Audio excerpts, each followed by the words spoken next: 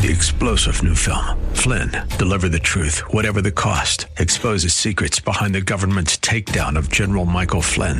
Flynn knew what the intel world had been up to. He ordered the first audit of the use of contractors. This set off alarm bells. He told the truth. He was the most dangerous person for Donald Trump to hire. They had to get rid of Flynn. Flynn, deliver the truth, whatever the cost. Available now. Watch it today. Go to salemnow.com. salemnow.com. God has a covenant with every one of us here, that those of us who honor and love and worship and obey and humble ourselves before His Son, God has a covenant with us. He's going to wash all our sins away and one day take us to heaven where we will live forever and ever. So we worship God because of who He is, but we also worship God for what He's done for us.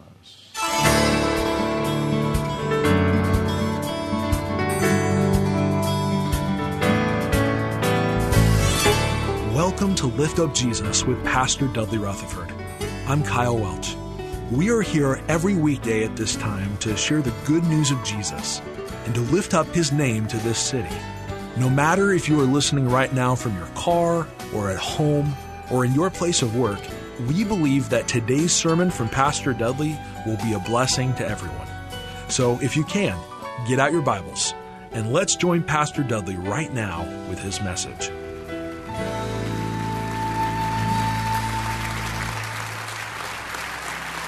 One of the most exhilarating aspects of being a Christian is just the thought that God allows us to start over again.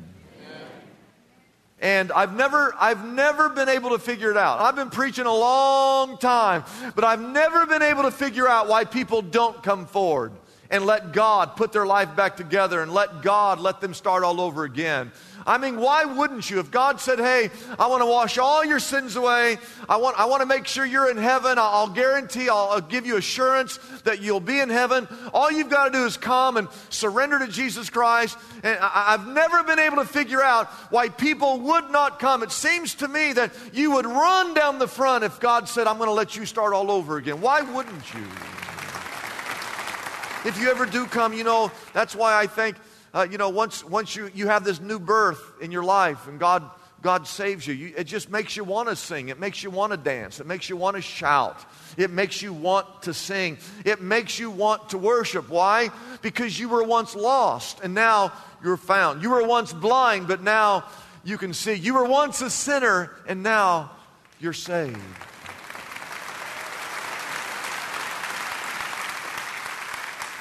And so we have this year called the year of jubilation. It's the year of worship and being excited and being happy and thankful and singing. That is a natural response. That is a natural emotion. If God has pushed the reset button in your life and allowed you to start all over again, your heart should just be full of praise and worship. It should be a natural emotion. I want you to take your Bibles and turn to Psalm chapter 95. If you don't have a Bible, look underneath the chair. Psalm 95. There's a Bible. Grab a Bible. Psalm 95. In our outline, we have to answer a couple of questions. The first question is, what is worship? What is worship? Three things. Number one, it's exclusive honor. Exclusive honor. It means that you are honoring God exclusively. Number two, worship is joyful surrender. The word joyful speaks of our worship, our praise, our song. Joy is a snapshot of a person's heart. Surrender is when you take that heart full of joy and you lay it down at the altar and you surrender. You hand it over to the King of Kings and to the Lord of Lords. This surrender to God, this worship is to be joyful. We're happy to do it.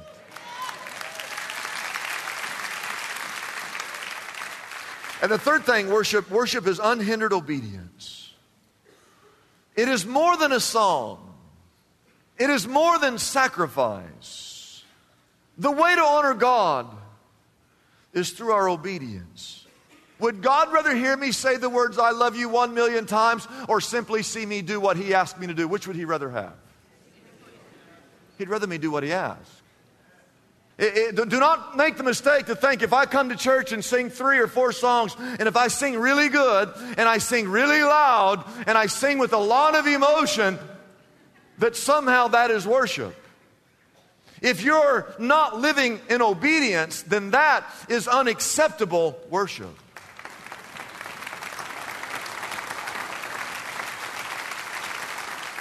So why do we worship? Simply 2 answers. Number 1, we worship because of who He is. We worship Him because who He is. Number 2, we worship Him because of what He's done and what He's doing in our life. God provides each and every day. He protects. He watches over you. He's personal. God is not a million jillion miles away. He's right here, right now. He's right here. He's here in your heart through the Holy Spirit. God pursues you. He promises you. The Bible is full of promises. There aren't 100 promises in the Bible, or 200 or 300. There's 2,000 or 3,000 promises in the Word of God. God purifies us, and He perfects us, and one day He's going to take us to heaven. And all of that is done through His one and only Son, the Lord Jesus Christ. You can write that down. All of that takes place through Jesus, okay? God is a covenant God. All through the Bible, He's a covenant God. God made a covenant with Abraham that his son would outnumber the stars, his children would outnumber the stars of the sky. Even though he was an old guy and didn't have any children, God made a covenant with him. God kept His end of the deal. Then God made a covenant with Israel that He would lead them into the promised land, and God kept His end of the deal. He led them into the promised land. And God has a covenant with every one of us here, that those of us who honor and love and worship and obey and humble ourselves before His Son, and we acknowledge Jesus Christ as our Savior, God has a covenant with us. That He's going to take us He's going to wash all our sins away and one day take us to heaven where we will live forever and ever and ever. So we worship God because of who He is, but we also worship God for what He's done for us. Now I want you to take your Bibles and turn to Psalm 95, okay? Now we're going to look at the Scriptures. Now, the reason I want you to read your Bible is because a lot of people are confused on what it actually says. Here's what some of you think it says. Some people think verse 1 reads as follows: "Come, let us tell the preacher what we didn't like about the service today."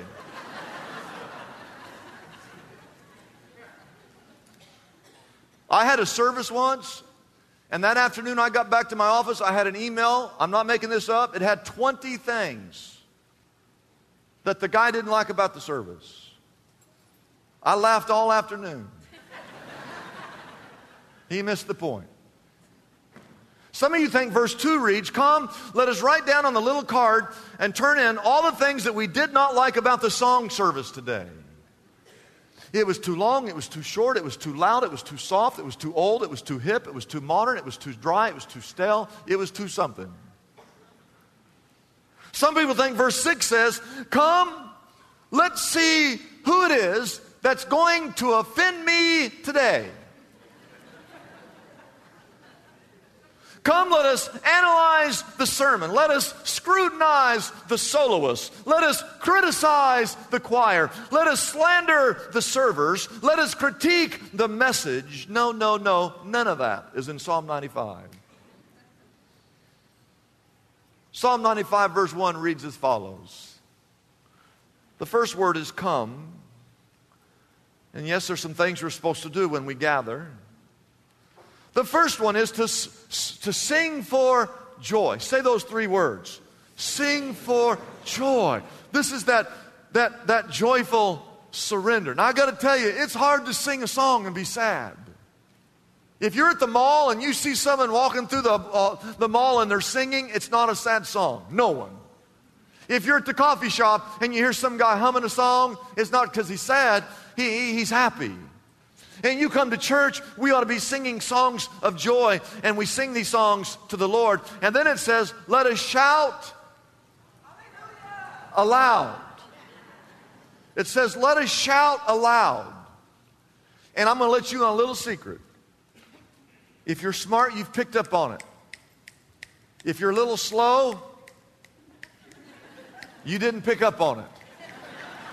For 25 years, I walk out here on this stage, and every time for 25 years, every single service, I've requested that the song be loud and uplifting and a lot of people clapping and a lot of noise. Not a slow song.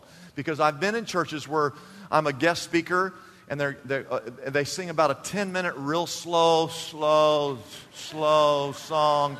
And they go, all right, preacher's going to come out. And I come out and everybody's half asleep. And so for 25 years, you didn't know this. Those that you're smart notice. The rest of you, you're a little slow. For 25 years, every song before I come out is the loudest, most upbeat song, because when I get out here, I want this place to be like we're celebrating.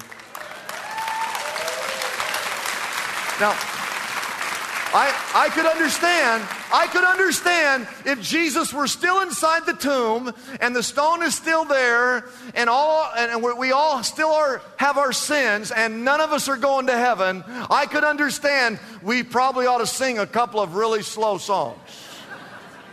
But the truth is that the tomb rolled away, the stone rolled away, Jesus came to life, He came out of that grave, all of our sins are forgiven, we all get to go to heaven. When we sing, we ought to be celebrating what God has done in our lives.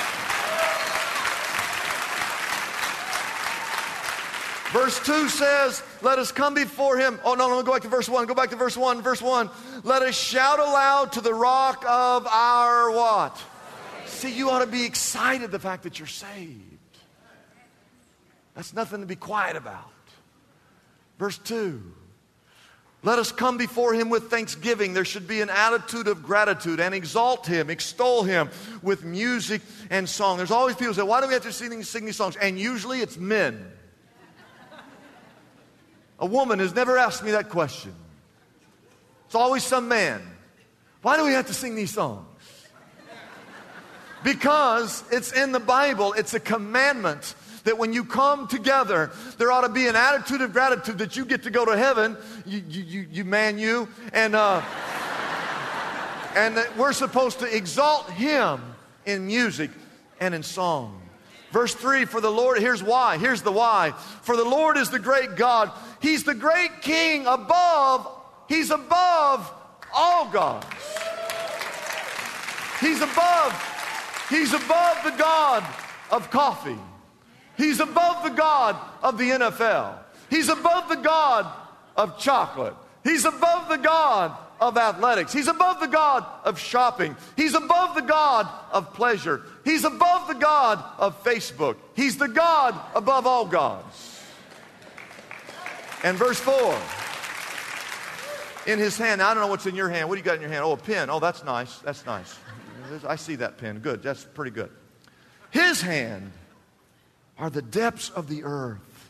The mountain peaks belong to Him. The sea is His, for He made it. The Bible says His hand, God's hand. You got a pencil. His hands formed the dry land. He's the creator of the universe. Verse 6 says, come, let us bow down. We'll talk about that next week. We're going to look at the different ways to worship. But it says, come, let us bow down in worship. Let us kneel before the Lord our Maker, our Creator. You see, when you kneel down, you're surrendering. It's that joyful surrender.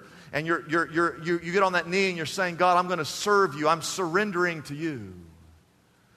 And I just want to ask, when was the last time in your life that you were just thinking about God and you just fell to your knees because you couldn't help think about how great He was? And you literally, I mean, sometimes in church I'll say, let's all go to our knees, and I'll say, let's all go to our knees and pray, you'll do it. But when was the last time you were just thinking about God or singing about God and you just fell to your knees and you couldn't stand because of how great? When was the last time that took place? Verse 7 says, for He is our God, and we are the people of His what? The flock. Everybody say the flock. We're the flock under His care. You know, this is called the Shepherd of the Hills Church. And so you really are a flock. And I'm the pastor of this church here, and I get called, Dudley's the pastor, the lead shepherd, but I'm really not. There's really only one shepherd. And that's God, and all of us are in His care. Now, I want you to go over to the book of Exodus real quick. Exodus chapter 30. It's the second book in the Bible. I'm not really a formal guy, but I want to show you something that's in the Bible that appears to be formal. It's really not. But the Bible talks about incense. You know what incense is? We think of incense as one of those little incense sticks. It looks like a thing that used to be called a punk that you light firecrackers with. Now, if you're not from the Midwest, you don't know what a punk is. But you think a punk is the kid down the street. A punk is this little thing. It looks like an incense stick. And you used to light firecrackers with it. Because in the Midwest, that's all we did. We grew up lighting firecrackers. There's a lot of people from the Midwest are missing a finger here and there, okay? But that's what we did. You could go on about any street corner and buy them and light them, okay? We did that. And a lot of other crazy things. But we think of an incense stick as this little stick that looks like a punk that someone lights, and it has that little aroma. When I talk about incense in the Bible, that's not what this is.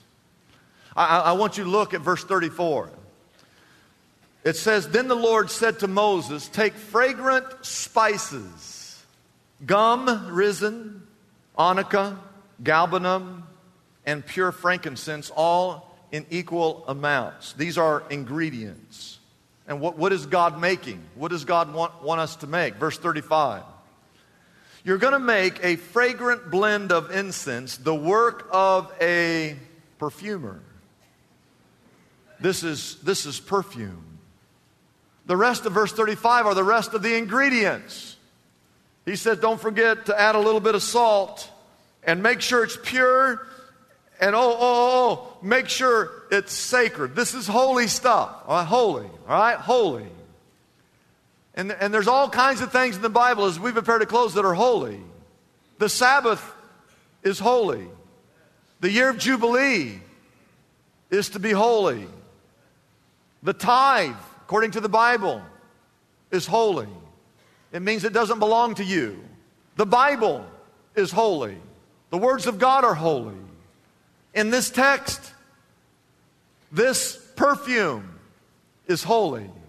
Last night, while I was preaching, this little thing just popped into my brain, and I just thought, what if we invented perfume and we had a real cool bottle, and we called it God's perfume? We could sell it. We'd make millions, and we could build the new building. I'm telling you, if you had a choice between buying Kim Kardashian's perfume or God's perfume, you're going, I want Kim's or God's? I think I want God's. We'd sell a gazillion bottles of that stuff. But I'm going to show you later on why we could never, ever do that. Now look at verse 36. Don't miss this. Grind some of it into powder. Grind it up into powder, and you put that perfume right underneath your chin. So everywhere you go, hey, that's God's perfume. I know. No, that's not what it says. It says grind some of the powder, and you place that out in front of the testimony in the tent of meeting, which is the tabernacle, the place where the people went to worship God. And then God says these words, don't miss this.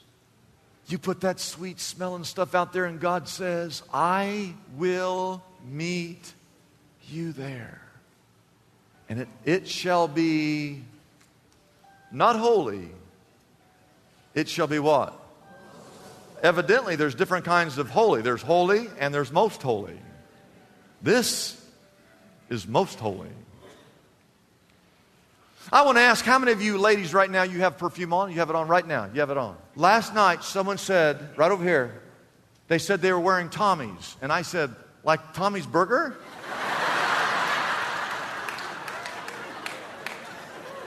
And I'm thinking, that's a pretty good idea too. You ladies got this all backwards.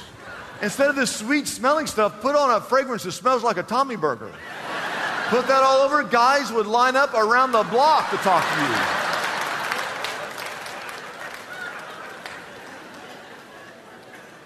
Verse 37. Do not make any incense with this formula for yourselves. Do not make any incense of this formula for yourselves. Here it is for like the third time. This stuff belongs to God. And verse 38, Whoever makes anything like this, you make anything like this for the purposes of enjoying its fragrance because you just want to smell it. Yeah, I just want to smell this stuff. Oh yeah, this stuff smells good. God says if you do that, you'll be cut off. And the word cut off does not mean like in kindergarten, oh, you're a bad boy, you got to go sit in a corner over there. You stay over there for 10 minutes, and we're going to cut you off from the rest of the class. No, here, this verse, to be cut off means this, that you lose your life. Because this stuff was most holy. Now, here's the deal. Here's the deal. This stuff was to be made and placed where the people meet. Can you imagine? It's just like across the street. We have Starbucks, and every once in a while the smell comes over here. There's a Japanese restaurant called, what's it called? Musashi's. There's In-N-Out Burger over there. And every once in a while, it's just an aroma that comes across the church. And all day, the staff, I see them. They're just walking over there like this. Walking over there. All day long. Because the aroma. You could blindfold them, they'd get there. Now, the exact same thing with this stuff. This is where the place where they meet. He says, make this stuff, grind it up, put it in the place where they meet. So imagine whatever you're doing, when you smelled that, because what was going to happen, God said, place it there and I will meet you there. So whenever the people smelled this aroma, they knew, hey, God is about to meet with us. They dropped whatever they were doing and they would go to the place of worship, and together that fragrance drew them there to the presence of God. And through the whole Bible, that's what incense is. Incense are the prayers and the praise and the worship of God's people. And the point is this, or you've missed it all, that praise, our worship, it belongs to God and God alone. If we take that praise and we use it for ourselves, or we give it to this person, or we worship this, or we worship that, we're taking that which is holy, that which is sacred, that which belongs to God, and we're taking it, and God says, if you do that, that is a grave sin. Our ability to worship, our ability to sing, our ability to make worship, our ability to praise belongs to God and God alone.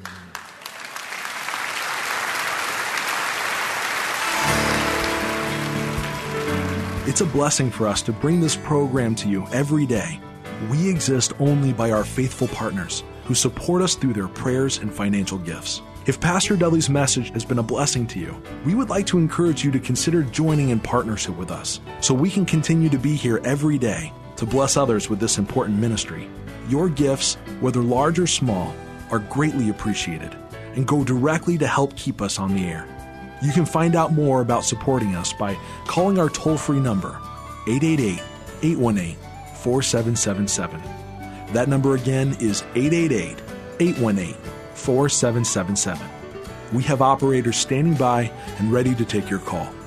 You can also support us by going to our website, liftupjesus.com/reach. That address again is liftupjesus.com/ and then the word reach. We live in the most distracted culture in the history of the world. We see about 10,000 messages every day. We even touch our phones about 2,000 times a day. We're literally being overwhelmed with information. That's why there's no better time than right now for Dudley Rutherford's remarkable new book, One Thing. Rediscover a simpler faith in our complicated world.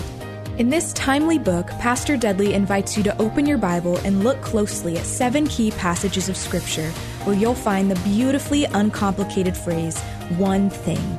These scriptures will quiet all the noise that you're hearing and call you back to a simpler faith. Dudley Rutherford has discovered the secret of how to focus our lives on the one thing that matters. What if you could find that simplicity? It's waiting out there, and this is your roadmap to freedom. Contact Lift Up Jesus today and get your copy of One Thing, the book that could finally change everything. I'm Kyle Welch. We invite you to join us every weekday at this time when we again lift up Jesus with Pastor Dudley.